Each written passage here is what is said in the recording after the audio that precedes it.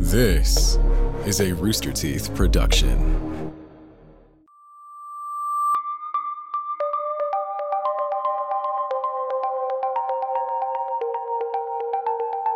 In the early 1900s, the bustling city of New Orleans, Louisiana was terrorized by a serial killer. They attacked 12 people in their homes over the course of a year. What makes this case unusual is the alleged killer's promise to spare those that played jazz music from their homes. While the reign of terror ended in 1919, the after effects are felt even in the present. Today, we look at the disturbing case of the Axeman of New Orleans. This is Red Web.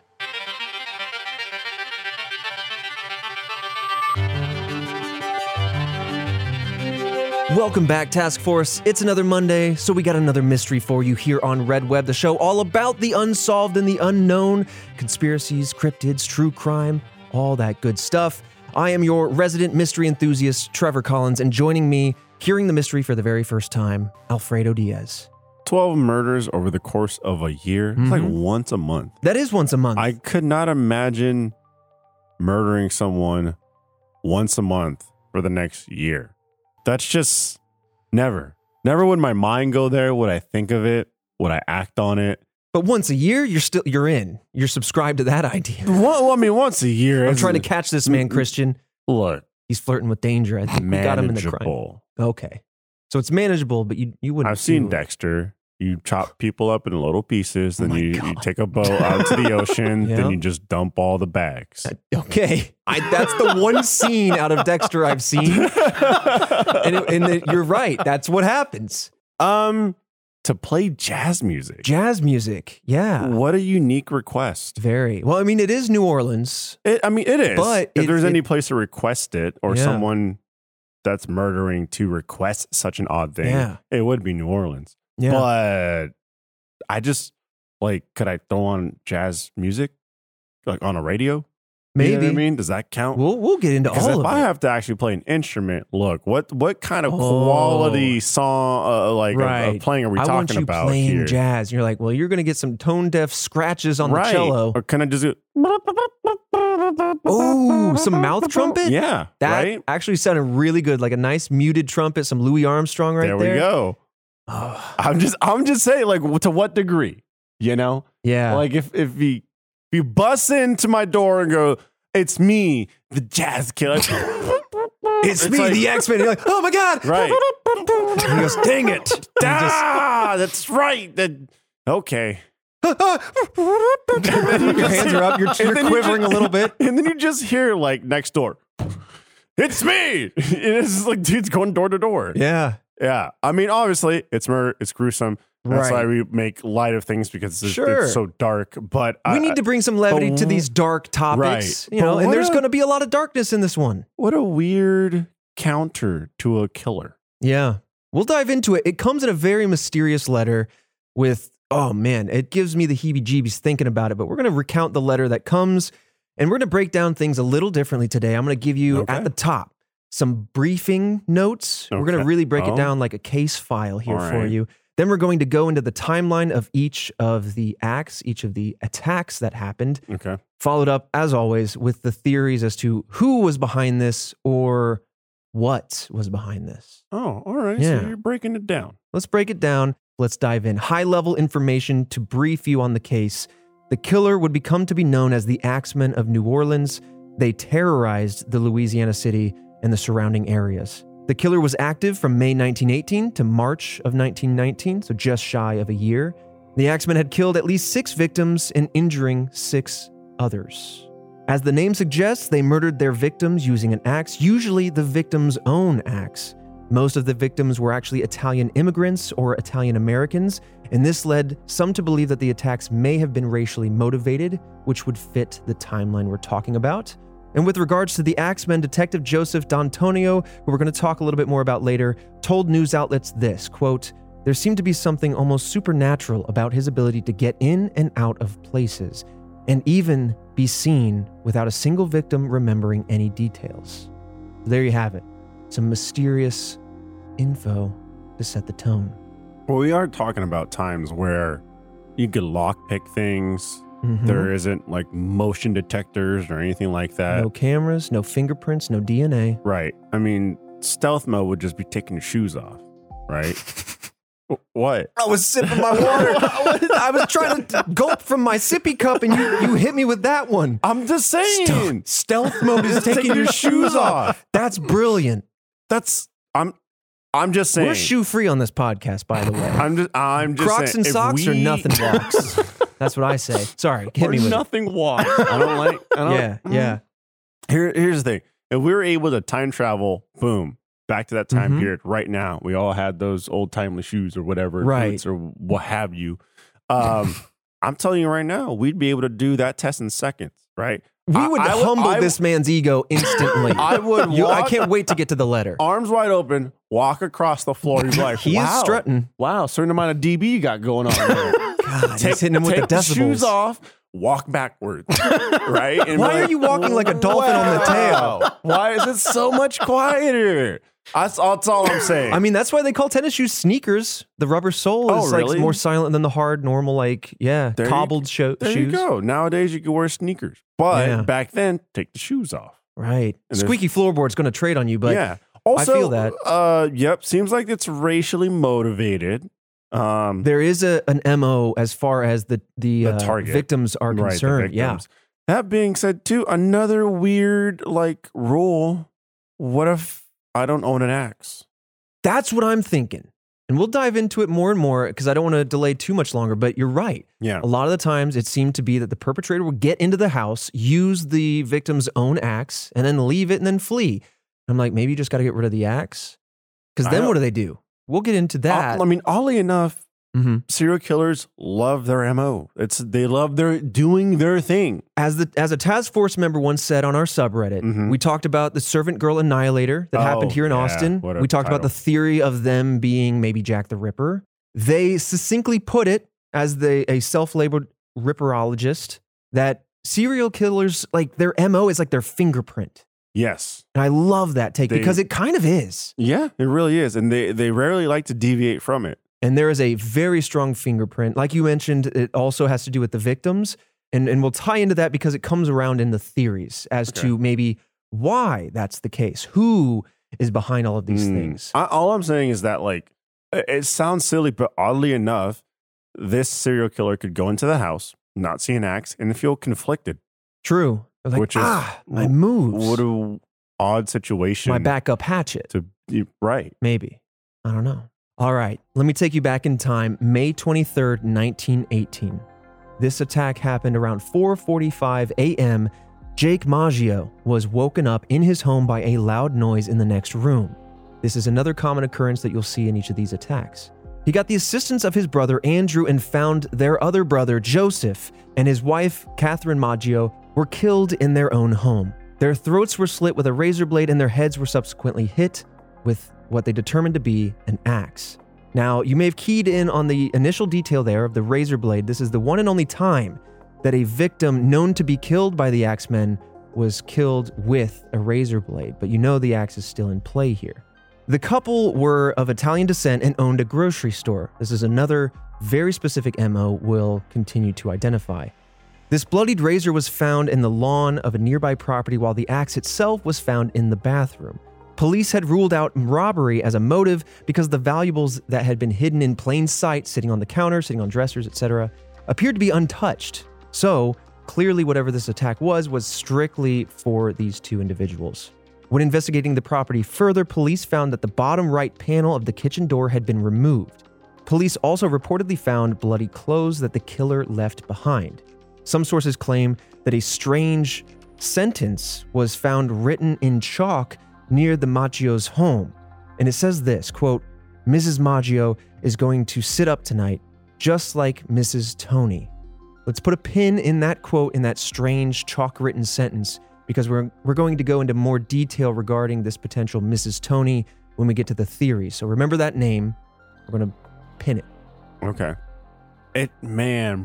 It's interesting just knowing different times, right? Mm-hmm. This was today. Boom, you're caught. We got you. Done. Easy. Oh, done. Yeah. Got your DNA all over the place. You got your handwriting, everything.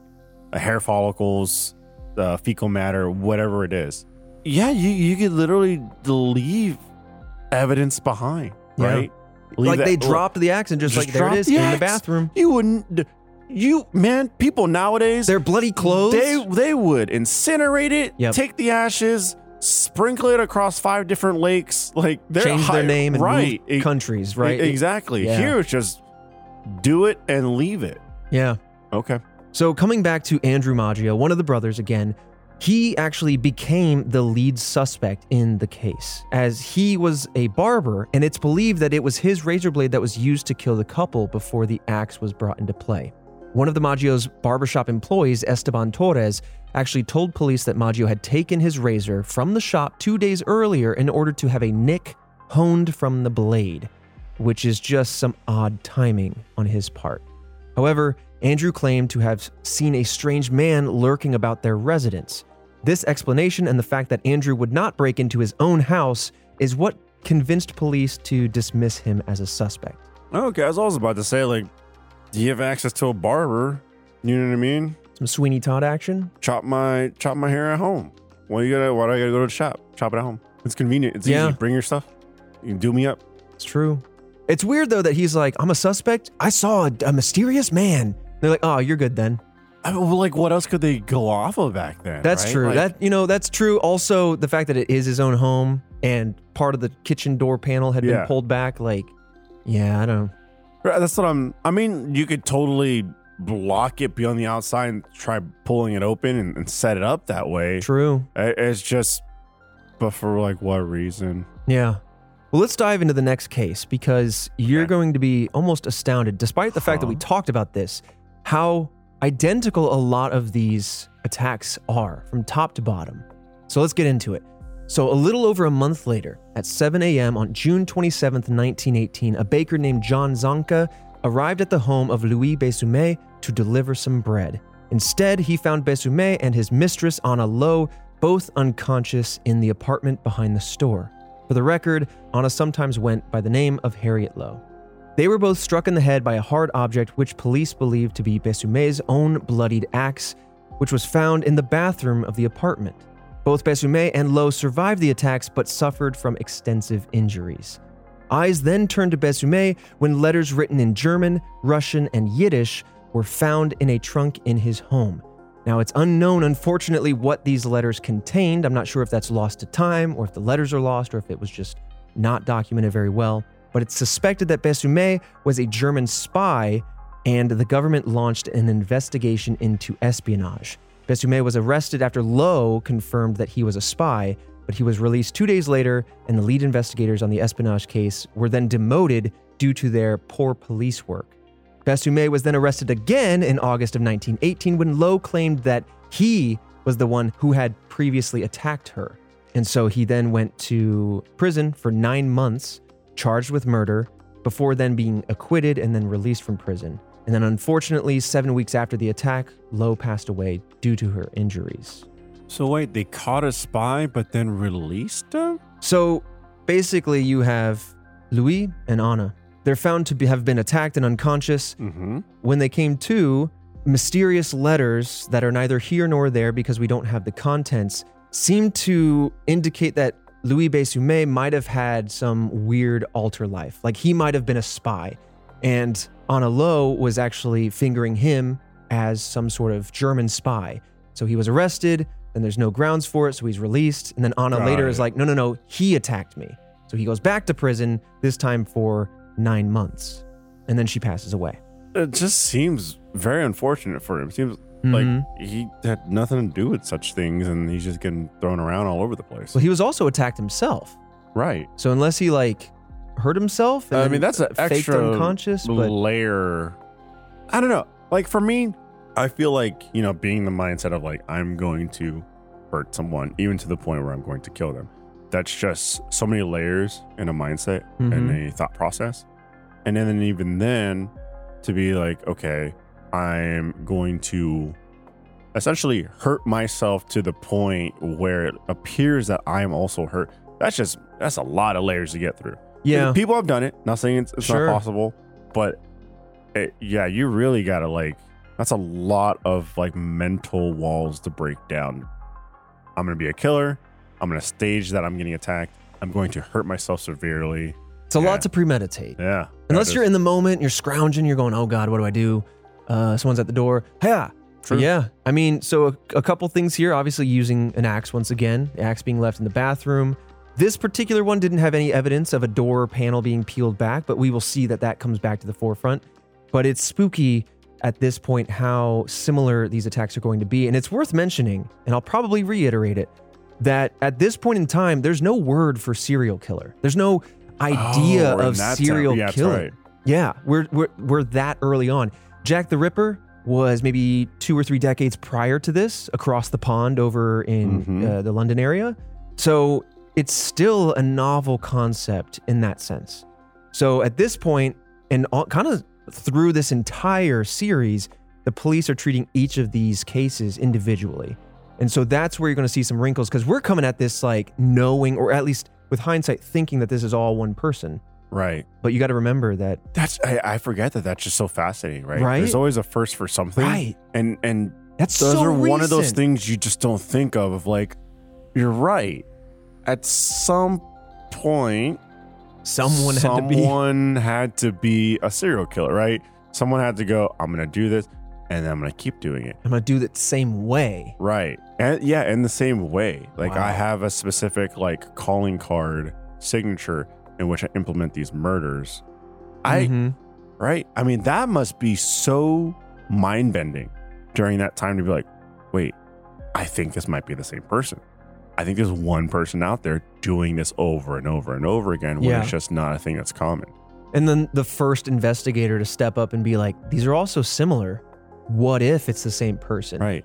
Imagine the possible odd pushbacks you'd get of like, guys, hear me out, being in the Don't be ridiculous, precinct. Steve. Right. Yeah. Who does that? But Don't be also, ridiculous. Nowadays, you'd be like, oh, yeah. That's possible. Yeah, 100% possible. But imagine that dawning on you. Just like the dark nature of that settling into your mind, and you're just going, oh my God, what if this is all one sadistic person? So common of a thought. Yeah. That back then is just, you'd have to convince people that this is possibly the same person. Yeah. It totally changes how you investigate these. And that's what we're going to see is like a lot of the times they look for the most immediate solve, which is why a lot of the people that are either victims themselves or just nearby become persons of suspect, right? Right. Or persons of interest, because that's just kind of how it went. But moving on, let's talk about another unfortunate victim. We have Anna Schneider. On August 5th, 1918, shortly after midnight, Anna Schneider's husband found her badly injured after he came home from work. She was hit with a hard object that the investigators later suspected was her bedside lamp, and nothing at home was stolen. Schneider said that she woke up to see a dark figure standing above her bed. Thankfully, Anna survived and actually gave birth to a healthy baby girl 2 days after her attack. Police then arrested ex-convict James Gleason shortly after this attack, but then released him because they couldn't find any sufficient evidence for this person having been involved. After the attack, investors started to suspect that the crimes could have been related due to the similarity of the attacks, but also the demographics of the victims. However, again, this is a very novel idea at the time, the one of a serial killer. So not an axe this time, a lamp. This time was a lamp. But I can't imagine being, oh man, just extreme scenarios. Yeah. Giving birth to a child 2 days later. Oh my goodness. And also, this is so strange. And I think I flag it in the next one because I flag it because eventually I go, why is 2 all over the place? 2 days after this happens, 2 days after that happens. There's a lot of 2s in this. So I want to say that now so you'll start to see it with me. I'm like Jim Carrey in the number 23. Yeah. But yeah, like in the last one you had Bessume, who was arrested for 2 days, then released. This time you have a child. In the next one, we'll get there right now, actually. Let's dive in. Okay. We have Joseph Romano, who was with his 2 nieces, Pauline and Mary Bruno, when he was attacked on August 10th, 1918. Pauline and Mary woke up when they heard loud noises from their uncle's room. Again, at night, in the dark, people wake up when they hear a commotion. They go to figure out what's going on. The sisters claimed that they saw the Axeman fleeing from the scene and described him as, quote, dark-skinned, heavy-set man who was wearing a dark suit and slouched hat. Like the previous attacks, an axe was used, nothing was stolen, and a panel on the back door had been chiseled away. Romano passed away in the hospital 2 days after the attack due to his injuries. At this point, the public was also becoming aware of these attacks from the Axemen, and on August 22nd, 1918, the New Orleans States reported this, quote, "Armed men are keeping watch over their sleeping families while the police are seeking to solve the mysteries of the axe attacks. 5 victims have fallen under the dreadful blows of this weapon within the last few months. Extra police are being put to work daily." That summer, 2 other Italian grocers reported coming home to panels on their back doors being broken, and many citizens reported claims of seeing the Axemen. And then we have a long break after this, so let's kind of digest. A lot of Italian grocers are being attacked. They're chiseling away at the back door because they figured out this is a good way to get in. Happening all around the city of New Orleans and the suburbs, and I have a map that I'll show you here in a second. But what is your gut telling you at this point? Well, now you're getting the public involved. Mm-hmm. So that's why you're getting a lot of reports of, I've seen the axe murderer. Yep. Things start to get cloudy at that point. Right. My back door has been broken into. I'm sure most are real, but I mean, I'm also sure a handful are just like, oh yeah, I saw the axe murderer. Like, come hear my story. It definitely seems like it's racially motivated. Mm-hmm. Like, I'm going after Italians. Mm-hmm. The axe seems like a majority of the time I use the axe thing. We still haven't gotten to the jazz stuff yet. We haven't gotten to the jazz stuff. That happens soon. Which is interesting because I thought it would play an earlier part in this. Yeah, because I know this vaguely. I know of this case. But yeah, it comes surprisingly late in the timeline of these events. A lot of incidents went down. It starts to get public, as you identified. And due to that publicity, due to it starting to get into the newspapers, then the person steps up to, honestly, it's very creepy the way they wrote their letter, but almost boast about the situation. And we've seen that with other serial killers in the past. Well, we did talk about one side of a serial killing spree's perspective, right? The authorities. Mm-hmm. But now it's just kind of making me think, oh yeah, the serial killer themselves would also have to figure themselves out. So I think that's kind of where we're at, where they're doing these murders. They have already solidified in their mind, in their head, I'm going to kill multiple people. But you can tell, or at least it feels like, they're still trying to figure themselves out as a serial killer. Mm-hmm. Axe is what I primarily like to use. Sometimes I use what's convenient to me. Sometimes I'll leave a note or a letter or something like that if I can. Or like, the chalk. Yeah. That's a really interesting one. I feel like they're figuring themselves out, and that's kind of the story that's being told right now. Yeah. Honestly, that's a really interesting take. I think that's really fascinating to think of it that way. I feel like nowadays, it's such a common thing, and you can look back at other examples. Yeah. That train of thought, that process is kind of just really push at a quicker pace. Mm-hmm. But back then, right, these people don't know. There's not a serial killer thing. They had to figure it out. It takes weeks, months, whatever. And you go, oh, okay, I kind of like doing this. Yeah. I kind of... You know what? I'm going to drop off the chalk gimmick. Yeah. It's too stressful. It keeps me at the scene. Too many clues. You're right. Because when we look at movies like Zodiac, Jake Gyllenhaal's Zodiac, I mean, it's a really fascinating way to take a look on the inside of the mind, but also of the police as they investigate. But you're right. Looking back, it all feels like, boom, people have an MO right out the gate. But they actually, in a very creepy sort of experimental way, they sort of figure themselves out. Mm-hmm. But this is when there's a huge gap in the case that I think is very important to put a note in. We're going to come back to it once again in the theories, but there is 8 months that go by with no further incidents, at least no incidents that can be clearly attributed to the same person. But that's when we jump forward to the next year, March 10th, 1919. Residents heard screams coming from inside the house of Italian immigrants Charles, Rosie, and Mary Cortmelia in Gretna, Louisiana, a New Orleans suburb across the Mississippi River. Neighbor Orlando Giordano rushed across the street to investigate and found that all 3 family members had been attacked by an intruder. Both Charles and Rosie thankfully survived the attack, but unfortunately their baby Mary did not. Oh my God. Okay, so anyone's fair game. Okay. Mm-hmm. Which does draw into question how and why the other attacks happened. For example, just the most recent one, there was 2 kids in the other room that heard their uncle. Yes, they got up and they checked. and he's been attacked. There was another one where the two brothers and whatnot came in, and then the brother and wife were attacked. So it's interesting here that the whole household was attacked, and the neighbors had to come by to figure out what was going on.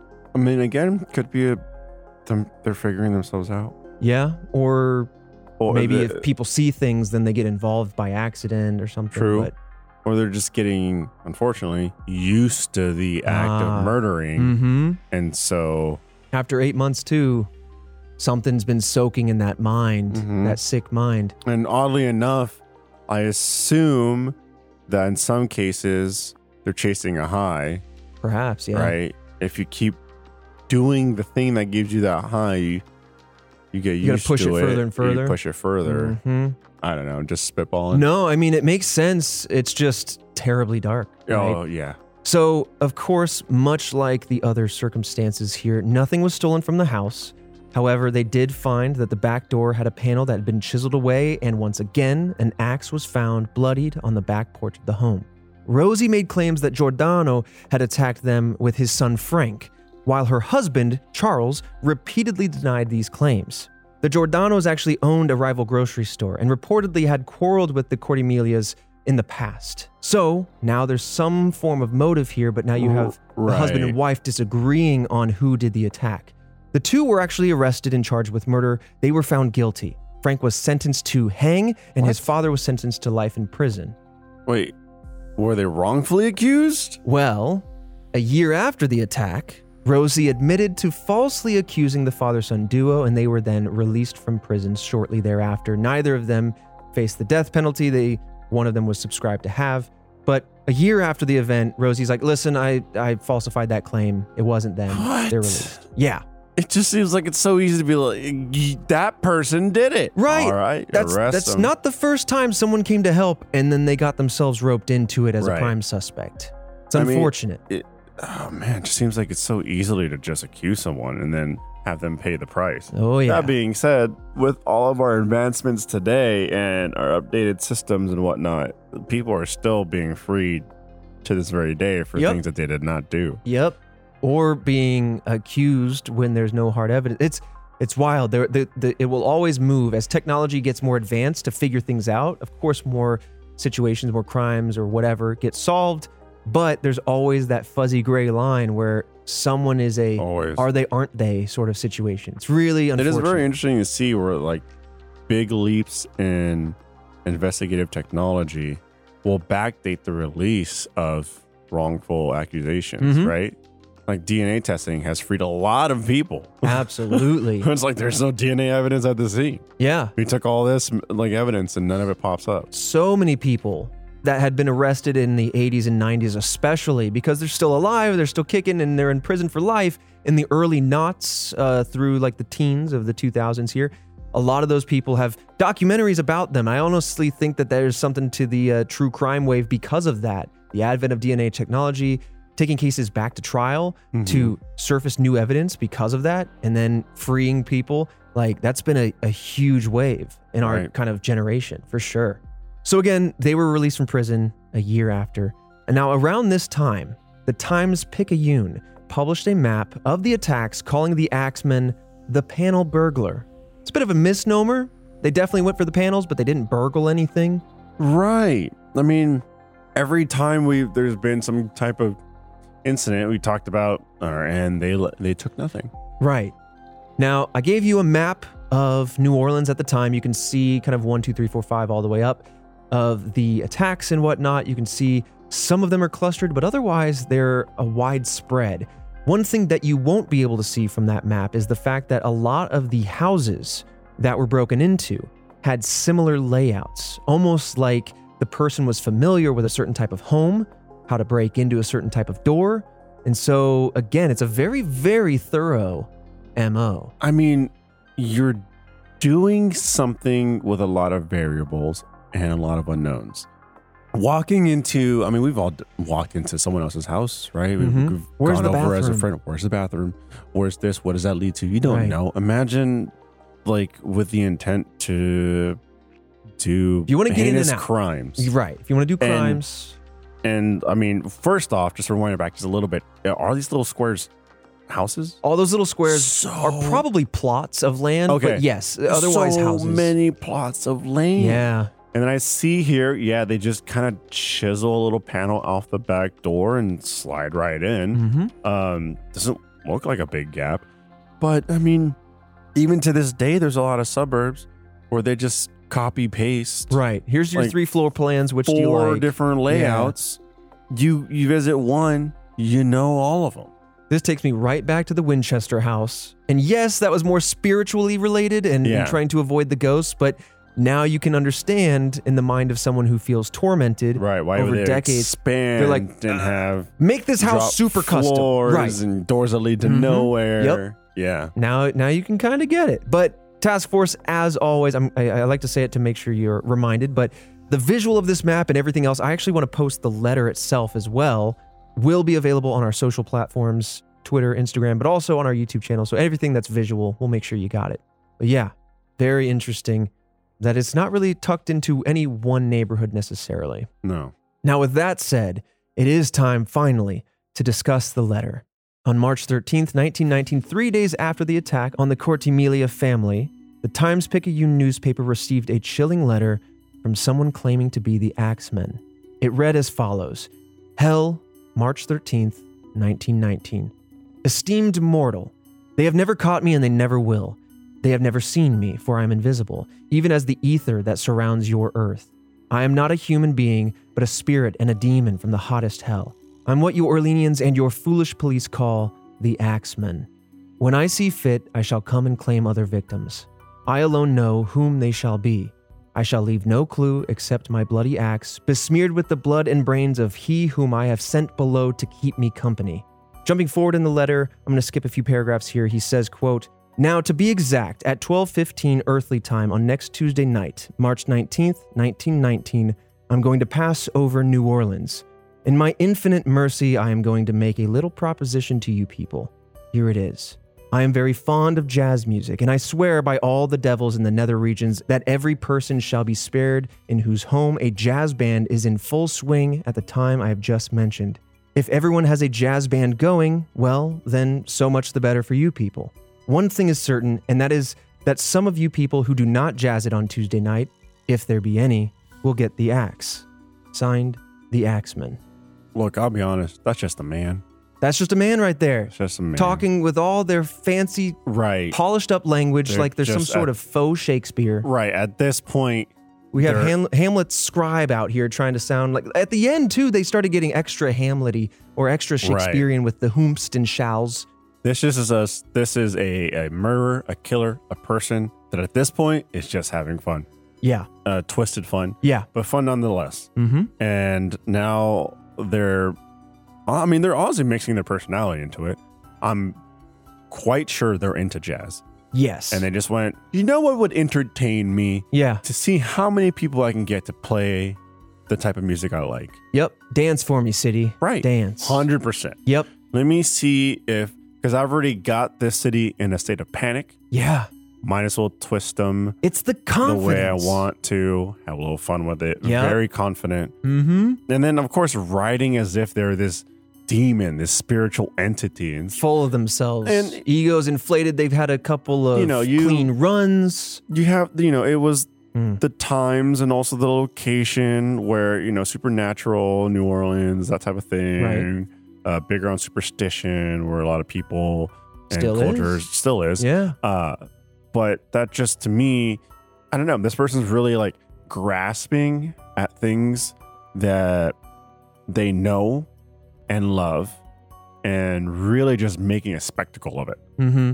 Absolutely. I mean, it becomes clear that after almost a year now at this point of attacks that, whether successful or otherwise, they got away with, their ego is just overflowing. Yeah. I've done this multiple times.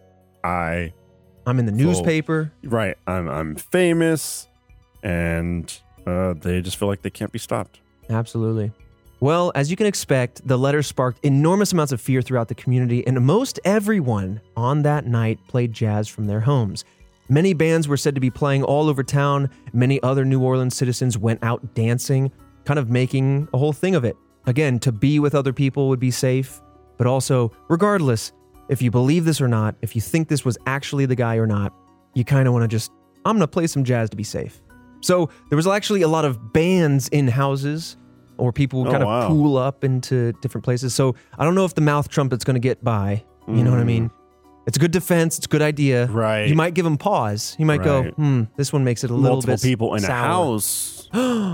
Different instruments with their mouths. Okay, now you're talking. That's a band. Right. Right. At what point do you define a band? Multiple people, instruments. Mouth. Exactly. Mouth is an Mouth instrument. organ. Or don't play any music. Turn off all the lights. Wait. Set up the back door. Your rocking chair at the back door. Yep. With a shotgun. That's what I'm thinking. You see this mother stripping out a little hole. Yeah, dude. Surprise. Right. You Home Alone him. Right. When he opens the doggy door, bang. That's what I'm saying. You surprise him. Right. That's so dangerous. Actually, now that I think about it, so dangerous. Yeah. For the killer. Yes. Because you're like, this night, this time. Yeah. Imagine the amount of people that have weapons that want at this point avenge people, vigilantes, all that kind of stuff. I wouldn't be surprised if there were people looking for this person. Absolutely, there were. So before the letter even came out, it was a kind of a subtle detail I slipped in there, but the reporters in the newspaper were saying that armed men were walking around the city looking for this person. So they weren't vigilantes in the traditional sense, but they are out there looking for an axeman.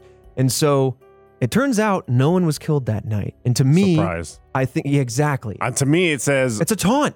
That's it. Playing with your food, essentially. Oh, 100%. And whether it was like, I'm going to taunt them, nothing will come of this, or he went, there's a little too much heat tonight, and then just backed off.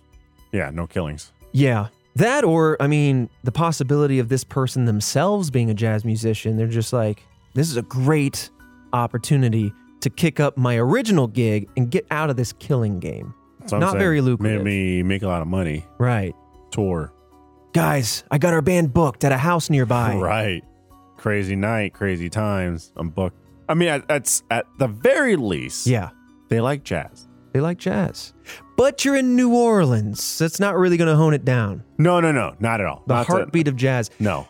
But let me ask you this. So are you sitting in a quiet home trying to pull this guy in, or are you blasting some post-hardcore metal just out the window, some punk, and you're just like, this will draw him in? Was there punk back then? No, definitely not. But you invented it for this night. Oh, that'd be wild. No, I'm sitting on a rocking chair with a gun. Oh, okay. I'm sitting next door with the nice couple, and they got a couple jazz records going on. I'm like, I'm feeling safe. Because then... I'm just knitting. Perfect. Because then the duality of the two will definitely make him go, this house thinks that they can get away with not playing jazz music. Right. And once you pop the guy, I'll have knitted you some nice socks to keep your feet warm. Well, the thing is, you're going to be like in the house going, bang. And you go, what just happened? Dang. Oh my God, what's happening? Man, they dropped the beat hard in their late 19 teens. That's what I mean. You'd hear it next door, Christian. It's okay. True. Just make sure it's on beat. That's all I'm saying. I think this is the most, okay, so clearly this is a heinous act, and but this is a real showman. I mean, this letter alone is seriously in this MO, this very, it's got a lot of religious context to it, right? Like the Egyptian stories of like, mark your door with the, right, and we'll pass over your house so you don't, whatever. I'm totally different story, but it gives a lot of religious undertones to this story. Yeah. But also, like, this is what really captured the attention of generations. It's why we're still talking about it, is because it's so disturbed, but also so like, what? Jazz? Okay. And it actually stayed with the city. I'm not saying that this is why New Orleans is centered around jazz, but it has stayed with the city in the sense that some resources that we've researched have pointed to the idea that there are traditions now built around the March 13th to 15th time zone, which is kind of the area that he was identifying to kind of honor this moment. Not honor this moment, but remember this moment, I should say. Remember the people that passed away. Yeah. Jazz is a part of New Orleans culture. Yes. Another reason to make light of the day. And right. And so a lot of jazz festivals, a lot of jazz music played in particular around this time each year. Yeah. Kind of as like some sort of, in remembrance. There we go. It must be such an odd request to have happen. You know what I mean? I guess nowadays it'd be like, what, play Taylor Swift and you won't be harmed. Oh gosh. Like you, right? Yeah. Like, what's the equivalent? Make sure to bump the weekend on the weekend. Right. I want to hear Weekend on Tuesday. Right. Oh God, heinous. I want to hear that.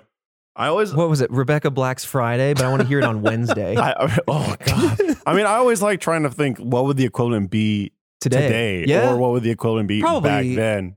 It depends on the city, but I would say right now what's really in is pop and hip hop, right? Is that that's mainstream? Well, at least we're past I don't know, what is it? Boy bands and boy band. and like late 90s pop. That's what you're playing at my house. But I mean, that's fair. Probably like techno stuff, trap music. Yeah, well, Skrillex, that type of stuff. Was like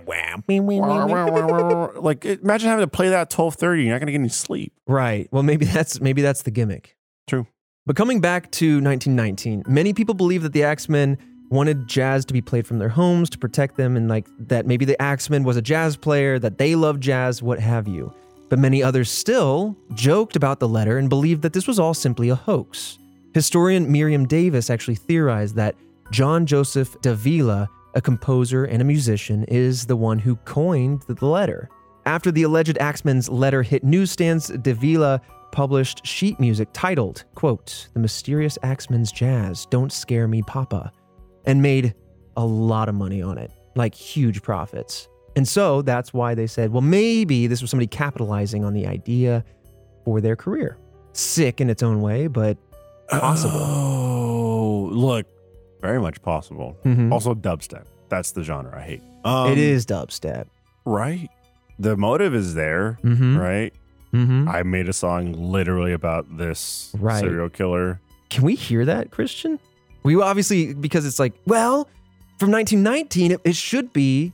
Is there it depends on a copyright thing? It depends on whether the copyright lapsed or renewed or anything like that. Yes. Maybe Disney has it, so we'll never get it. But I'm very curious what that song sounds like. And while you look into that, because we don't know if we can even play that or not, we just want to react to it. Task Force, you can look it up if you'd like. I want to go into a couple more of the attacks before we end the timeline and move into the theories. So these ones, not a lot of detail, but very, very similar to what we've talked about. So I'll kind of move through them. We have Steve Boca, who was another grocer, who was attacked in his sleep on August 10th, 1919. This was about 5 months after the attack on the Cortimillas. And then on September 3rd, 1919, we have Sarah Lauman, who was found injured in her home. Both had been attacked with an axe at night, and neither could remember anything about what went down. No details, basically. So they weren't murdered, they were not murdered, attacked, unconscious, survived.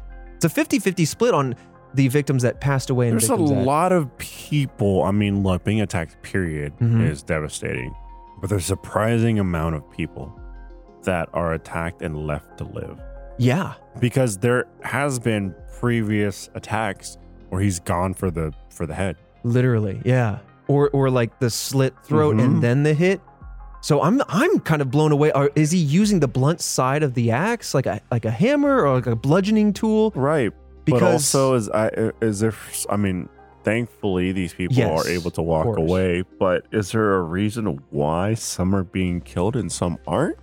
You know, there were previous situations like with the uncle where the nieces walked in and saw him jump out the window or what have you. They thought they saw, the Axeman in dark clothes. Essentially. And so I understand that. There's other people in the house. Moving quickly, one hit, hope it worked. There's a whole bunch of scenarios now where people are just by themselves. Yeah, for sure. And being attacked in their sleep. Yeah.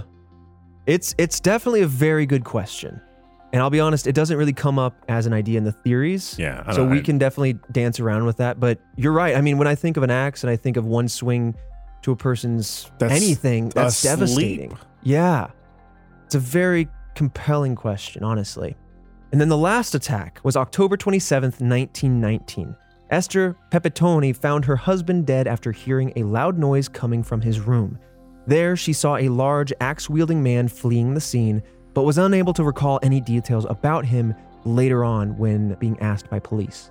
She did remember, however, that there were two men at the scene of the crime. No other victims reported seeing two intruders. Mike Pepitone's murder is the last known murder of the alleged Axeman. copycat? Ooh, it's possible. 2 people. 2? That's coming out of nowhere last minute. Right. It's a lot, and it definitely comes up here in the theories. Any last minute gut checks before we dive in? You mentioned a copycat. I love that. That was multiple people? Multiple people. It's definitely a theory we're going to talk about. Huh. But the people that have seen them, it's always been a large person. It's true. And it's always like an axe. very few details. The only details we have are from the kids that saw him jump out the window. But again, very vague details. Always, too, fleeing the scene. Mm-hmm. How unfortunate in terms of timing. Yeah. I mean, granted, it's not necessarily fortunate to see it happen in the process, but you might get a glimpse of their face or more detail because you're staring right at them. Yeah. But yeah, I don't know. I'm thinking maybe, I don't know. It just seems so random. Last minute, 2 people. I'm not quite sure I believe this. Who am I to say, but right. I'm not quite sure I believe this witness necessarily. Well, in the moment of trauma, memories can be manipulated, forgotten, shifted without your own desire. Like you could just misremember very easily in those moments. And so it's very hard to decipher what may have happened that night, which is, I mean, obviously why we have an unsolved mystery here. But after the death of Mike Pepitone, the Axeman murders suddenly ceased. I wonder if it has anything to do with the fact that there were 2 people. I wonder if it has anything to do with anything else going on, people seeing them, what have you. But it didn't seem like there was any reason at all to stop. Right. The cops weren't closing in on him. Neither was civilians. Yep. Yeah, it seems like there's no reason. They could have just kept going. Could have kept going. And again, to reiterate, investigators didn't know much about serial killers or that idea, and so they treated a lot of these cases individually. Hey everybody, it's Christian, just jumping in to take care of some orders of business, then we'll get right back into the episode. I want to thank everybody who showed up last week for our live shopping event celebrating the Sippy Cup of Knowledge. We were absolutely blown away by the level of support that you all showed us. Thank you so much for tuning in, getting a pre-order in. We hope you enjoy the facts from Trevor and the facts from Alfredo. We sold out of all the cups in just 37 minutes. That was wildly above all expectations we had. It was truly, truly incredible. Thank you. We are so grateful for just the level of love and support that you all show. You always show up. You always show out. Thank you so much. It truly means a lot. And hopefully we can do more things like this in the future. But without further ado, let's hear from our sponsor this week. This episode of Red Web is sponsored by BetterHelp Online Therapy. Getting to know ourselves is a lifelong process, especially since we're always growing and changing. And for a lot of folks, going to therapy can help deepen awareness and understanding of themselves. Because sometimes it's hard to know what we want or why we react a certain way. But it can really help to talk through our thoughts and emotions during those moments to learn more about what's going on. BetterHelp can connect you with a licensed therapist who can take you on that self-discovery journey. BetterHelp is entirely online and it's designed to be convenient, flexible, and suited to your schedule. You just fill out a questionnaire, and then BetterHelp uses that to match you with a licensed therapist. And if that person isn't the right match for you, you can switch therapists at any time for no additional charge. It's all part of the process. Discover your potential with BetterHelp. Visit BetterHelp.com/RedWeb today to get 10% off your first month. That's BetterHelp, HELP.com/RedWeb. Without further ado, let us dive right back into this week's mystery. Please enjoy. Now, there is one suspect for this entire case, since police tried to solve most of the victims' deaths separately. This suspect was found after the murder spree had come to an end. So this is very much with hindsight that we discovered through our research this suspect. Okay, we didn't discover it. I should say we, the royal we of the world. Oh, okay. Police officers discovered this suspect. But yeah, we have that person. It's the prime theory, so we're going to build up to that. It's got the most meat on the bone. Okay. But we're going to talk about 3 of the more general theories on the way there. So the first one, it's a very simple one, comes from criminologist Damon and Colin Wilson. They theorize that the Axeman was a sadist, someone who was targeting the wives of these men and only killed the men when they got in the way of protecting the wives. It doesn't really stand fully to reason. There's like a lot of wrinkles with this because what do you say with the attack of Steve Boca, for example? There was no woman present at the scene there. As far as the Pepitones, Mike was attacked and the wife came into the room and saw him leaving. That doesn't hold up. It doesn't really hold up. No, not when like you really start to look. Some seem directly targeted towards the males. True. Like absolutely. Just the uncle. That was another one. Yeah. So yeah, I at least wanted to talk about it, but it's interesting. New Orleans detective, who I mentioned at the very top, John D'Antonio, believed that this could have been the work of a, as he says, Jekyll and Hyde type. I'll let him speak for himself. Quote, a criminal of this type may be a respectable, law-abiding citizen when his normal self. Compelled by an impulse to kill, he must obey his urge. Like Jack the Ripper, suddenly the impulse to kill comes upon him and he must obey it. So maybe this moves on from the idea of it being a sadist kind of move to more of a compulsion, an obsession that you have to scratch the itch. And so that's where you lack some of the premeditation. You come in, you don't finish the deed perhaps, and then you have to flee the scene because you're like, I see how that ties together. Scrambling for it. But why stop though? But why stop? Maybe, again, with the idea of it being a law-abiding citizen with a compulsion, maybe they took reign of that, captured that, overcame moved. their darker side. Right. But we'll explore some of that a little bit, the timelines of this person in the suspect theory. Yeah, I feel like Jekyll and Hyde was just a popular tale back then, and so it kind of made sense to pull a theory from what you know. Yeah. Then again, you have people like Ted Bundy, who kind of, if you will, were able to use their charisma to charm people, to draw them in, and then would shift, right? And True. So like the idea of Jekyll and Hyde is a very popular tale, but is also based on the ability for some people to just have that very psychopathic ability to shift, just snap into a different idea or a different idea of a person. But I think the idea of this being a compulsion is interesting. But it doesn't answer who. It doesn't answer who, but why. It does tie into why, aside from like this is early day serial killers, it does tie into why the murders for a serial killer was more scattered than what you would traditionally see today. You know? Yeah. Sometimes it was a little messier, if you will. Sometimes there wasn't a kill. Sometimes there's an axe. You know, there was chalk written one time and not the other time. Like, in a sick way, too. It's almost like you look at, again, to reference these other serial killers like Zodiac, you almost go, did they study these early types of serial killers? And so, like, you have a messy serial killer like this trying to figure out their MO, and then you have a studied one of the 70s. I don't know, I'm just making one up. That goes, I need my thing. And it needs to be just so. Oh, 100%. I think you have both. I think, you know, if someone was to become a serial killer today, why would they not look back at previous serial killers? Such a weird thing to think about. It is. It's almost like idolize in a way too. You know what I mean? Yeah. How'd they get caught? How long did they get away with it for? You know, these are things you would want to know. Yep. All right, let's move on to the next one because it's something that you brought up, the idea of multiple killers. But this one goes into a place, and this is where we're going to talk about Mrs. Tony, so dig that back up out of your minds. But this one goes into a different direction that I thought was really interesting. Let's get in there. Some believe that this wasn't one specific Axeman, but rather multiple. Within that, you also have folks who believe that perhaps there was one Axeman, but that there was a copycat killer which could have given the appearance of multiple killers. So there's two ideas, right? Two people or multiple people that are actually perpetrating these crimes, or kind of overlapping with that, there's just a single copycat out there, giving that illusion.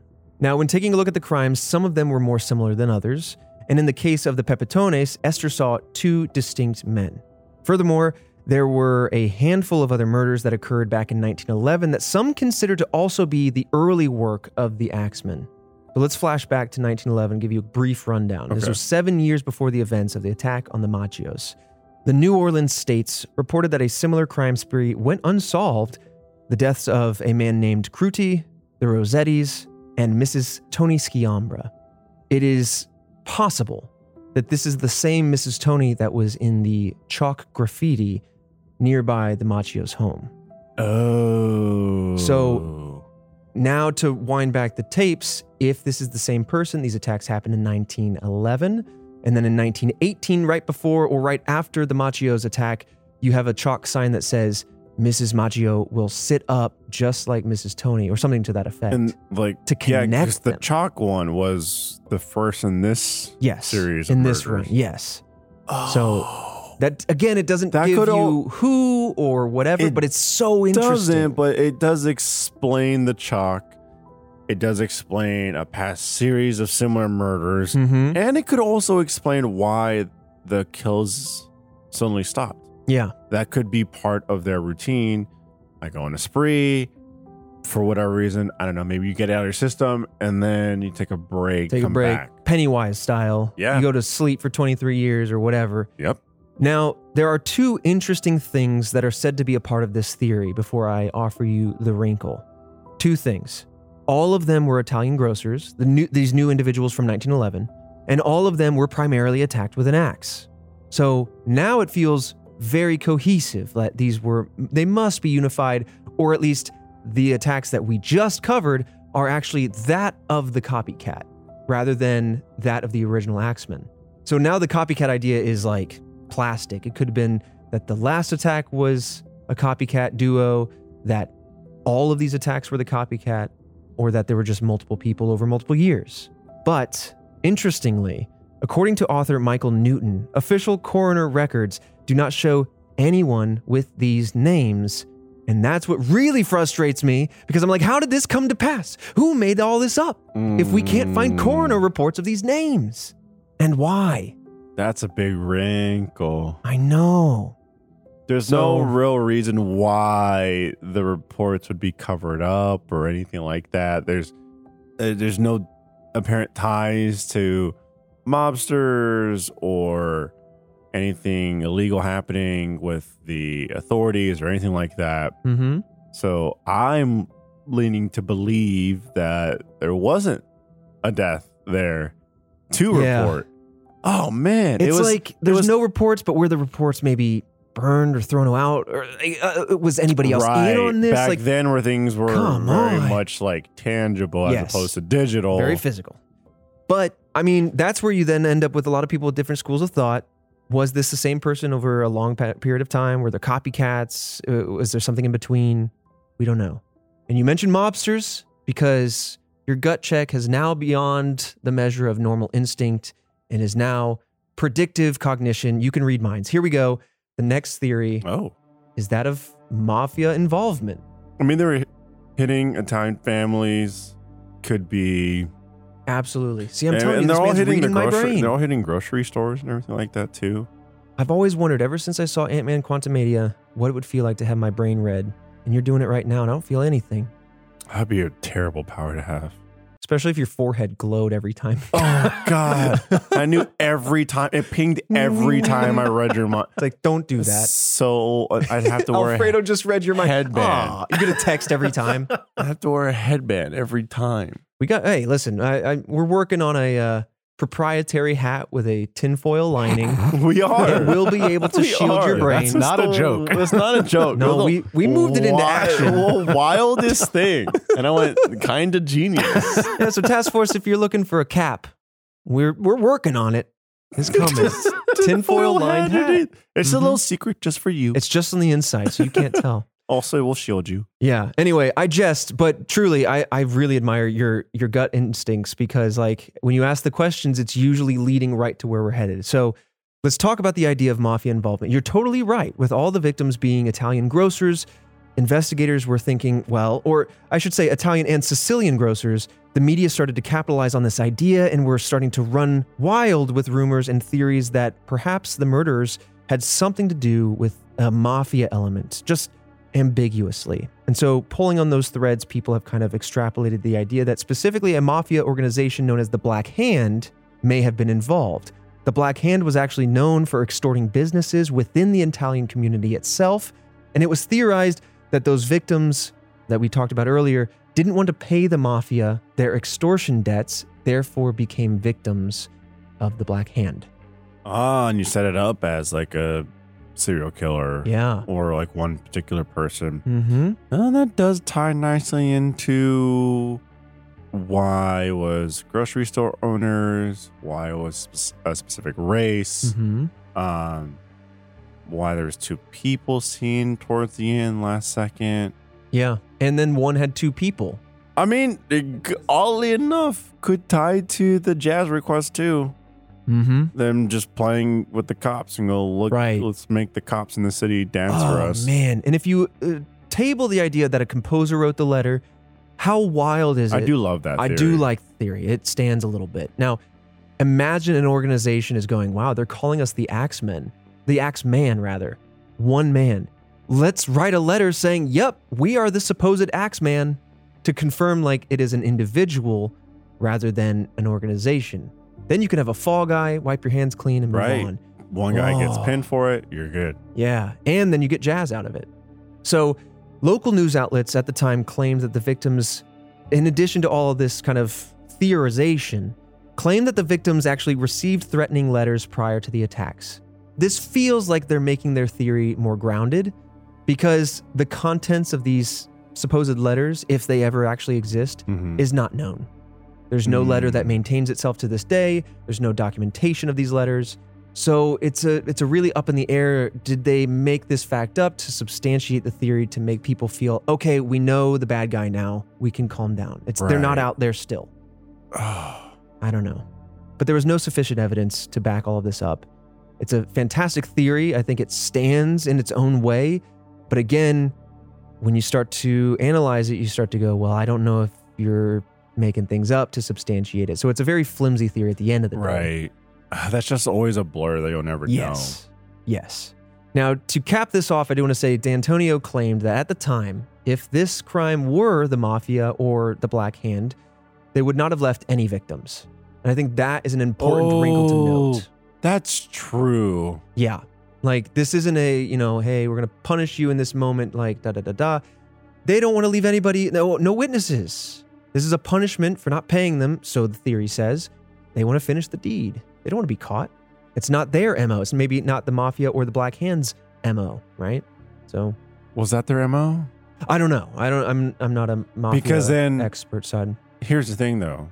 Flip side. But I would trust the reporter at that. The whole reason why you're doing this is so you can extort them for money. So you're saying injure them so then you get that money? That explains why you injure them. Don't finish them off. But then what if they just go, screw it. I'm going to tell on you. It was that guy. Well, how then? I mean, it's more so just teaching him a lesson. Then you come by and you go, yeah, dangerous times out there. My only experience with the mafia is relegated to film. Same. So I really have no idea. That's where I'm going off of D'Antonio. Because if they're extorting him for money. Yeah. Right? It's a way to scare them, rough them up pretty badly without throwing yourself in the pool of suspects. And you want them to be alive in order to try to keep collecting money. Yeah. I don't know. Task Force, let us know what you think. It gets hairy in there. But, I've learned over these last couple weeks, many weeks now, Task Force is always sending in photos of where they're listening to this at. And I realize how many experts on different fields we have. We got a lot. Yeah. And like I said at the top of the episode, there was a ripperologist, a self-proclaimed, somebody who really studied Jack the Ripper. Somebody's got to be out there who knows the MO of early 1900s, the 19-teens, 1920s, mafia, perhaps in the southern region. I would be very curious, Task Force. Hit us up. Because they're so good. Task Force is so good at filling the gaps. I mean, if we were ever to go on tour as Red Web, invite the Task Force to come out and show up, do you know how much protein powder we'd have to have in that venue? God. So many buff scientists. We've got buff brains, buff minds. Buff brains, buff minds. We would just have to, we'd have to fuel them all up. Right. We'd have to travel like Dwayne Johnson with a full gym. You know what I mean? All the cocktails are like 20 grams of protein minimum. So many weights clanging and banging. I'll take the creatine mule, That'd be please. The weirdest audience to do a podcast for. Essentially, a gym. We might as well not like rent out a venue. Just go to a gym with a couple mics and just some chairs. Red Web hits up the local 24/7 fitness. The red carpet rolls out. We walk in. Everyone's slanging and banging. We're like, listen, it's time. Anyway, that leads us to the single suspect of this case with some juicy details within it. So let's, without further ado, dive into it. We have Joseph Monfrey, also known sometimes as Mumfrey. In Los Angeles in December 1920, a woman dressed in all black was arrested for the shooting of Joseph Monfrey on a street corner. This woman actually turned out to be Esther Pepitone, the widow of Mike Pepitone. She told police, quote, "He was the Axeman. I saw him running from my husband's room." However, Pepitone's wife was previously unable to describe his appearance to the police. So this did raise some questions at the time. It's very questionable. Especially since you'll maybe recall that she saw 2 individuals. Also, why not go to the authorities? She took justice into her own hands. Listen, it was a crime of passion. You took her husband. In theory, she's going to take you. But also, remember, she saw 2 people that night. So what does that mean? I don't know. Questions one galore. of them, apparently. I guess so. Maybe that's why there's Monfrey and Mumfrey. Maybe 2 Josephs in the similar. night. Yeah, J&J. Now, despite these questions, we'll kind of table those for now. Monfrey was reportedly a known criminal in New Orleans and was in prison. Oh man, I love this detail, Fredo. Let me blow those little red web socks off. He was in prison from August 1918 until March 1919. Now, for those buff brains out there, the astute listeners, you might have noticed something. That is exactly the time period at which the axe murder spree was on hold. Remember those 8 months that the axe murders stopped? Yeah. Yeah. And then continued with the Cordemilias? Right. I'm glad you broke it down for the listeners that weren't as astute. For the listeners, right? Yeah. Take a sip of from your sippy cup. Here you go. He drinks so happily. I love it. But seriously, that's just... it lines up nicely. Everything? It lines up nicely. Why would that? Especially, listen, Task Force, let's take you back to the sepia-tone times, okay? Fingerprints out the window. DNA out the window. I was going to say semen all over the walls, out the window. I mean, you throw semen at a crime scene today. You throw semen in a crime scene today, you get caught. You're done. You're done. The internet, that's not there. So what else do you go on except for big coincidences and also prior records? I mean, you go heavily on prior records, what you do. Right. Or you just trust whoever saw something and said something, and then you just stick them in the brig. We've noticed a lot of that. Yeah. And a lot of like, oh, actually, they didn't do it. When did she kill him? She killed him in December of 1920. So this would have been about a year and a half, almost a little over a year after the end of it all of the timeline that we discussed. Oh, man. It's that gray area. It's very gray. Maybe this will help. I've got 2 years. I'm like, they stopped. Yeah. Weeks after, good chance you got him. A year, I don't know. Maybe if she waited 6 more years, he would have gone back to it, right? True. Continue the pattern. Let me know what you think on this one, because this might help kind of solidify that gray zone. After the murder of Pepitone, Monfrey left New Orleans for Los Angeles. Because remember, this is where the Esther shot him, was in Los Angeles, December 1920. And so, Christian, I don't know if we have an exact timeline of when Monfrey moved from New Orleans, outside of just being after, but it's a pretty coincidental window. Within like 15 months, at least, at most, right? Yeah, it's tight enough. I'm not sure if you'll be able to find that, but he's looking for it. He's typing away. Now, while he looks, 10 years prior to the Axeman attacks, Monfrey was the lead suspect in a corner store bombing that took place in New Orleans. So now if it was Monfrey, this would be 1908, the bombing of a corner store. 1911, some axe murder sprees that may or may not be involved. And then 1918, the stuff we're talking about today. But let's talk about this bombing real quick. He was accused by Carmelo Graffanini, the owner of the corner store. Graffanini lived there with his wife and 4 children. It is believed that the bombing was an assassination attempt on Graffanini and his family, as Monfrey was the suspected leader of the Black Hand Mafia group. Multiple sources note that Black Hand became more of a practice than an organized group. However, it was an extortion tactic that was commonly used during the time of the Axeman killings. Monfrey was jailed for this time, but was released on parole in June of 1915. That kind of throws out the 1911 stuff being in play, but it does. But again, we have a store owner on the corner of Italian descent it's flimsy by modern standards, but it's just, I don't know. It doesn't explain the previous spree. It doesn't. But I mean, the wrinkle on that one was, did that spree happen in 1911? Remember that? Right, that's There's true. no coroner reports.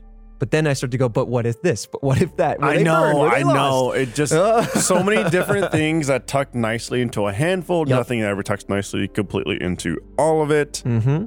Interesting nonetheless. Yeah. So to reiterate, all of this evidence, again, by modern standards, is circumstantial, as some sources claim that there are no records of a Joseph Monfrey even existing, which just makes these early 1900s, even mid-1900s mysteries just frustrating. None of that tangible goodness. Nope. Though he may have gone by a different name. That's the idea here. And the story of Esther Pepitone killing Monfrey is different depending on the source. So some sources say that after she left New Orleans, Pepitone married a man named Angelo Albano, who had business dealings with Monfrey. Albano disappeared, and on December 5th, 1921, Monfrey came to Pepitone's home to demand money from them. And then if she refused, Monfrey said that he would, quote, kill her the same way he had killed her husband. And thereby you end. Oh, that's a big story. Right. But again, it's like kind of word of mouth. Yeah. That's how some sources put it. The further back you get, sources. the less evidence, the lack of records. Yep. And the greater the word of mouth becomes. Another piece of flag before Christian comes, he's looking at the world's oldest newspaper clipping that might still exist, researching the question from before, but something else to flag that kind of carries the point. We're talking about some sources say this versus other things. This was giving the year of 1921, whereas earlier, other sources were giving the year of 1920. It's not a typo. That's how we have it. And so the wrinkle is, what's real? Are we in the Matrix? Did Joseph even exist? Did anyone move to Los Angeles? I can't figure it out, but I'm starting to lose my mind. We'll never know. We'll never know. And that's what's unfortunate. We'll never know. And that's why it's a mystery. Sometimes I love talking about mysteries. That's just my thing. But sometimes these things frustrate me to no end. Man, I'm just saying, if either us or the task force ever come across a time machine, you just go through the episodes of our catalog. Mm-hmm. Yep. It's just that way you could just alleviate all the frustrations. Yeah. And you just solve that, you solve that, you solve that. Yep. I need some cool blue jazz to calm me down after this one. Christian, what do you got? I don't even remember what I asked, if I'm honest. I got too frustrated there at the end. You were asking about timeline on Monfrey moving to LA. Got it. Whether, like, how that corroborates with lines up with the story. Mm-hmm. Kind of what you're saying, this whole account of Esther Pepitone moving to LA along with Monfrey moving to LA, none of that is corroborated. People have looked into it. There's no evidence that an Esther Pepitone or an Esther Albano was arrested, tried, or convicted for a murder in California. Mm-hmm. There's no evidence that there was a Joseph Monfrey in California. There's no evidence that there was one in New Orleans who had a confirmed criminal background. It's possible. From what I'm reading, Monfrey was not an uncommon last name. Okay. But based on records available and how old they are, none of it is able to be confirmed. So it's essentially become its own kind of urban legend. Oh, man, you just widened the gray zone. We live in the gray 100%. zone. Yeah, we do. Oh, man. Also, this is the person that said they saw two people. They saw two. Well, yeah, they saw two people. They didn't remember details. And then suddenly they're like, that's the man. That's the person. Listen, journalists at large, journalize. Don't start fictionalizing things and like, I'm going to sell this newspaper willy-nilly. Right. You are impacting the future in weird and odd ways. This butterfly effect of ours is happening. Like, no. This is just to make a quirky little article. This will push the newspaper. Mm-hmm. Stop it. This is new evidence. Right. And you know it's still happening. Everyone does that though. And that doesn't make it okay. Oh, it doesn't. Stop it. And now all news is owned by like three people. So yeah. It's like a game of telephone. It is. That really is what's happening. I mean, of course we can be silly with like journalistic integrity or whatever, but the idea is like a lot of things are lost to time. Stories, records, whatever. And it makes these kind of cases very interesting, very compelling, but also equally frustrating. So at the end of the day, that's why we explore them on the surface level. We're going to dissect and distill down into that little cup of yours all the knowledge that's out there. we cast the wide net and we bring them all to you, Task Force. But we're not going to get in the weeds and start undercovering the seedy underbelly of the local mafia. Just, I don't got the stones for it. Nah. No. That's okay. I'll be like, no. I read about that on Encyclopedia Britannica. I've seen 1998. It came in 5 discs. All right. That's been the Axeman of New Orleans. Had you heard of that prior to this? Most definitely not. Really? No, not at all. Christian, did you know about it? I knew a quick log line about it. Yeah. I heard that it happened. I didn't know anything else. The log line is, he goes around, uses an axe, loves jazz. Yeah, the jazz was supposed to ward him off. Yeah. And he kind of became like supernatural beyond that point. Like it carried the idea of like... He became like a figure. Yes, yes. I have not heard of 99% of the things we cover on this show. You guys have heard of a lot, I would go as far as say. Incredibly accurate percentage. The two you knew, Atlantis and Titanic. Mm-hmm. Yeah. Where did you guys go to school? Who are you hanging out with? We're hearing all this stuff.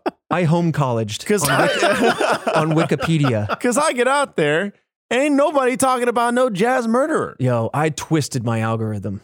I listened to some creepy stories one time in college, and and down the mystery same rabbit account. hole you go. Yep. I don't know. I just I think there's something morbidly fascinating. Like, we dabble with true crime, but I really like internet-based mysteries, and I like, things like that, spooky stories. Well, mysteries in general are just like a big genre. Mm-hmm. People love mysteries. And so, I don't know, I just kind of, every now and then I always return to it. And then, so it's always kind of in my periphery. How about you, Christian? A lot of time on Snopes. Yeah. A lot of time on Cracked. If you guys ever went on Cracked back in the day, they would do a lot of articles like this. Uh-huh. Like, that's where I first heard about DB Cooper. They do like the craziest crimes ever happened, yada, yada, yada. And a lot of Ask Reddit threads and be like, what's the creepiest mystery or most puzzling mystery? Mm-hmm. There's a lot of reading.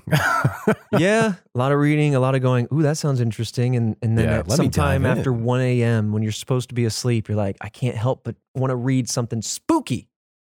And now I have a podcast that we release, I think, at 3 a.m. We do. Yeah. 3 a.m. Yeah. No, you don't see people telling mysteries in game chat. I'll tell you that much. No. You know what I mean? But listen, no one's telling you mysteries while you're hooping on the court. You know what I'm saying? Right. Y'all heard about start. DB Cooper? Shoot the J. Shoot it.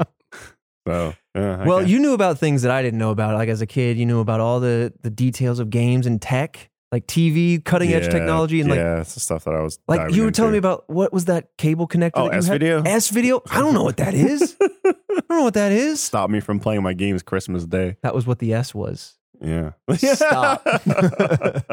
All right, Task Force, thank you so much for listening. And as always, thank you so much for the continued outpour of love on social media, in the reviews, wherever you listen to the podcast. Those reviews really help us surface and find new Task Force members, new mystery lovers, and for sharing the show with your friends and supporting the show with merch, all sorts of stuff. Just appreciate it. This show has reached unbelievable heights in a short time, and that's because of you guys. I mean, we have a sippy cup. Absolutely, we for do. God's sake. A freaking sippy cup. Right. And for some reason, you guys are thirsty for it. It's I don't understand. It's spherical. It's spherical. It's a so thing. Good. I want to go bowling with that thing. Put a hamster in it. Put a real small hamster. A mouse with a razor blade axe. All right. Well, Task Force, a little bit of news for you. We don't have a new episode or a new mystery next week. We've built in this year a few off weeks to let the research team recuperate. And so you're going to see, we're going to forecast them so you know what weeks we're taking off. But if you ever see us maybe 3 or 4 times throughout the year not upload an episode, we'll let you know on social. It's because we're taking just a minor break. For example, whether it be holidays or just feeling like just a minor break. Don't worry. Oh, we got construction going down at Task Force HQ. Close the door. We're going to have to take a little break. Sorry, I opened the door. Were you recording something? Yeah, why? We're still on the air. Oh, okay. So, unfortunately, we're tearing stuff down, but we will return. Okay, bye. Just made that kitchen.